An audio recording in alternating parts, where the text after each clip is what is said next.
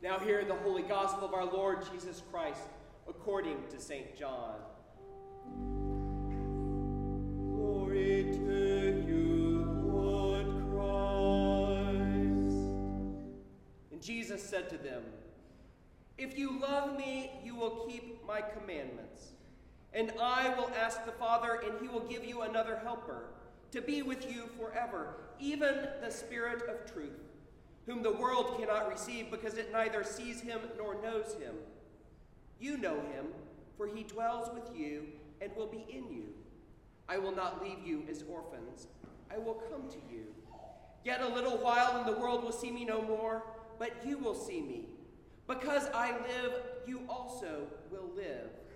In that day you will know that I am in the Father, and you in me, and I in you.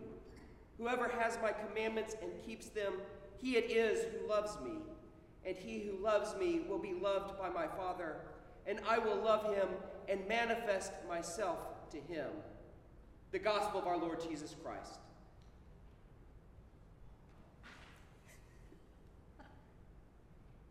Praise to you, Lord Christ. Please be seated. We'll get that one of these days. Now may the words of my mouth and the meditation of my heart be always acceptable in your sight, O Lord, my strength and my Redeemer. Amen. This is the 29th day of the resurrection, the first day in the 5th week of Easter. Today we continue our look into John's letter of encouragement to a hurting church. If you'd like to follow along, it's in page 661 of your Pew Bible. In this epistle of St. John, we have met the Jewish Christian community in Asia Minor that received this letter. A community that's standing in between their heritage and a synagogue that no longer welcomes them, and a culture increasingly hostile to those who refuse to worship the idols of the gods and the idols of the empire. A community that has been torn apart and wounded by schism as some have left and departed from the truth. We've seen this essential, life-changing, transforming capital T truth, that Jesus is the Christ, the Son of God. We've heard that by believing this truth, we become children of God. In walking out this truth in our identity as children of God, we are brought into the eternal love and fellowship that is between the Father and the Son. And being bound together in love as a community grounded in truth and walking in love, we overcome the world. Last week, we heard John contrast our identity as beloved children with our tendency to seek our identity in idols. We heard his call to practice and live according to our true identity, that is, to live in righteousness as the beloved community. We continue this week as we see how the call to righteousness, that call to trust in our identity as children of God, and to trust in the sovereignty and love of God, even when it damages our social standing, even when it threatens our economic opportunity, or even when it threatens our physical safety. We see how this call to righteousness goes hand in hand with the call to love our brothers and sisters. So today, we will look at who we are called to love, in what way we are called to love, and by what power we are able to do this. Who we are called to love, in what way we are called to love, and by what power we are able to do this. Let's start by looking at who we are called to love. John writes to us, "For this is the message that you have heard from the beginning, that we should love one another."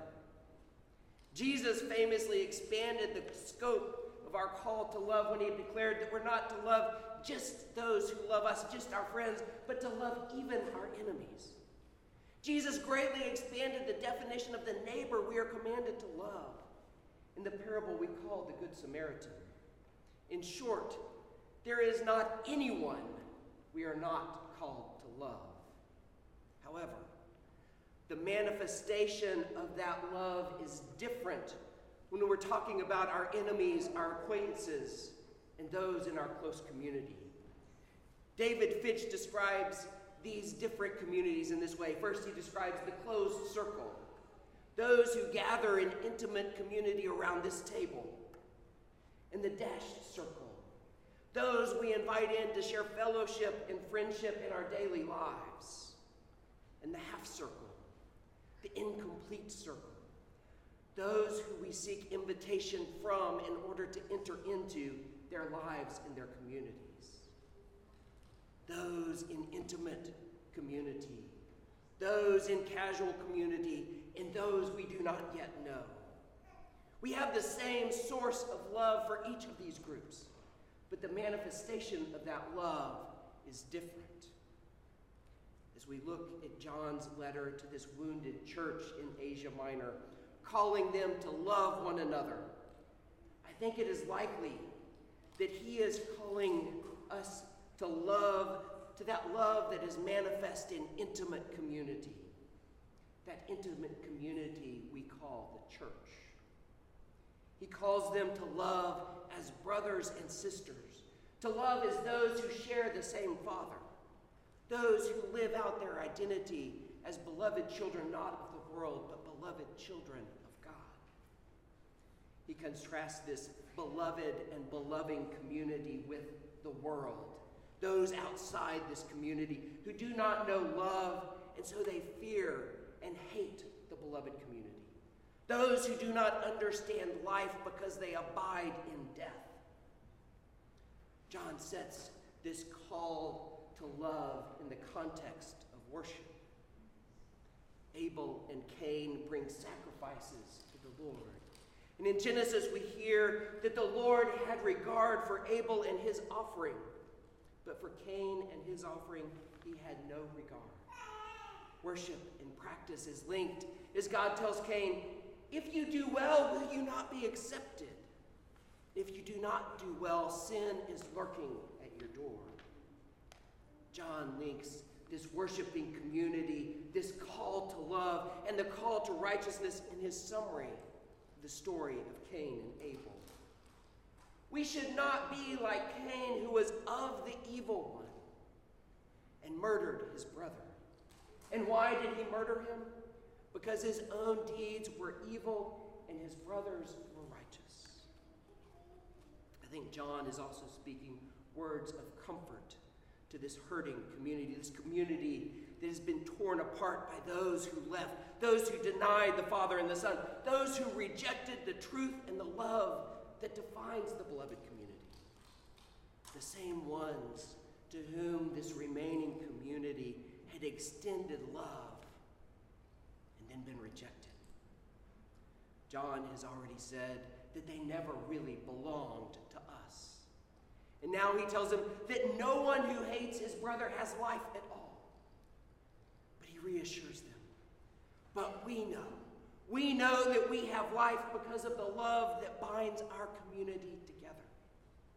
Yes, we are called to love even those who do not love us. But we are bound in love when the love of the Father and the Son is given and received within the beloved community. So how are we to love? How is this love manifest in the beloved community? John tells us that love in the beloved community is both tangible and sacrificial because we are taught to love by Jesus. Love is both tangible and sacrificial because we are taught to love by Jesus himself. Love is tangible when it's made manifest in action. John tells us, do not love in word or talk, but in deed and in truth. John gives the example of the one who has the world's goods. Not the one who is rich, not the one who has abundantly, not the one who has an excess, but the one who simply has the world's goods and sees his brother in need. Perhaps his brother has been shunned by the community because he's a follower of Christ. Perhaps he's been robbed or beaten or imprisoned because he refused to worship the idols of the city and the empire. The call to love is the call to participate in community, sharing the goods of one and the hardship of the other. John speaks into the first century reality of sharing in the necessities of the world's goods. Now, I don't want to dematerialize or over-spiritualize what we are called to today, but in the 21st century, we live in a culture that is perhaps the most abundant culture the world has ever seen. The goods of the world are rarely in short supply.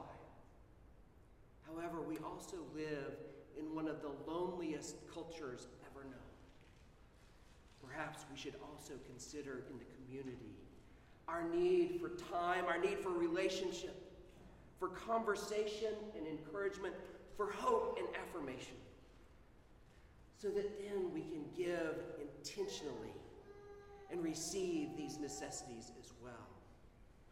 Love is tangible when we meet one another's needs and share one another's burdens. Love is tangible when we meet one another's needs and share one another's burdens. Love is sacrificial. Love is sacrificial in that it gives life.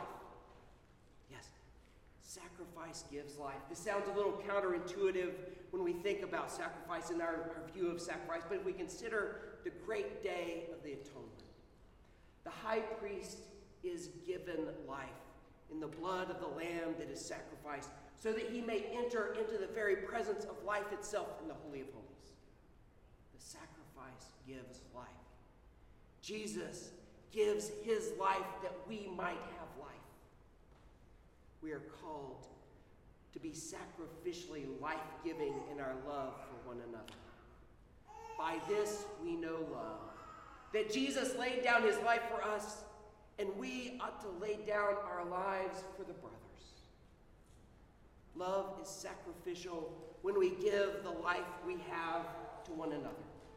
When we do not hoard the abundant and eternal life we have in the Father and the Son, but instead freely give and freely receive. Love is manifest in the beloved community in ways that are tangible and sacrificial.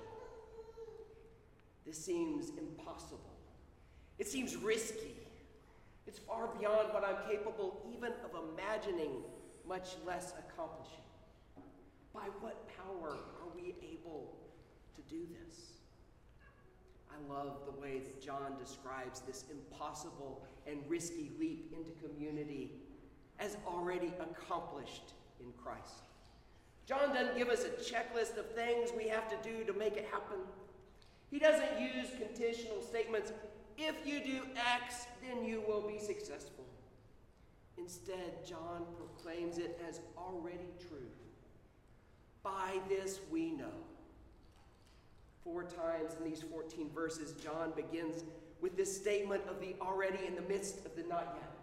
By this we know.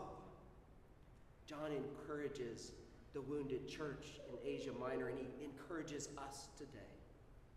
By this we shall know that we are of the truth and reassure our hearts before God. For whenever our heart condemns us, God is greater than our heart, and he knows everything. Beloved, if our heart does not condemn us, we have confidence before God, and whatever we ask, we receive from him because we keep his commandments and do what pleases him. When we begin to look at all the not-yets of the beloved community, the ways that we fail to receive and give love in community with the Father and the Son and with one another, the ways we deny and reject our identity as beloved children, when we look and become discouraged and our hearts condemn us, God is greater than our doubts. God is greater than our fears. God is greater even than our failure. When by grace we are aware of the already in the beloved community, when our hearts are at peace, when love flows unimpeded through us and among us, when we are at rest as beloved children, we have confidence before God. In either circumstance, whether we are aware of the not yet or the already of the beloved community, we are called to prayer. We are called to come before God, surrendering our doubts, our fears, and our failures to the sovereignty of God and resting in the love of God. We ask in love. We receive in love. We live in love. It is by God's power and God's grace that we are able to walk as the beloved community in the commandments of God. John writes, this is his commandment, that we believe in the name of his Son, Jesus the Christ, and love one another, just as he has commanded us. Whoever keeps his commandments abides in God and God in him. And by this we know that God abides in us, by the Spirit whom he has given us. Love is manifest in the beloved community in ways that are tangible and sacrificial, not by our own strength, not even by our own will. But love is made manifest as we abide in God and God abides in us, in the power of the name of Jesus the Christ, the Son of God, and by the power of the Holy Spirit at work in us and among us. Love is made manifest as we come together today as the not yet and already beloved community at this table to receive life and love in the body and blood of Christ. Love is made manifest as we depart from one another, to be sent out carrying light and life into a world that increasingly chooses darkness and death. We are sent out to invite others to know truth and to know love, to invite others to know their true identity and become what they already are as beloved children, living in the beloved community that is the fullness of the body of Christ. Love is made manifest as we come together again, broken and battered by a world that rejects truth and distorts love. We come together to be healed and nourished so that we may receive and give love as the beloved community. For in all things, love is made manifest in the sovereignty and love of God. Love is made manifest in the mighty name of the Father, the Son, and the Holy Spirit.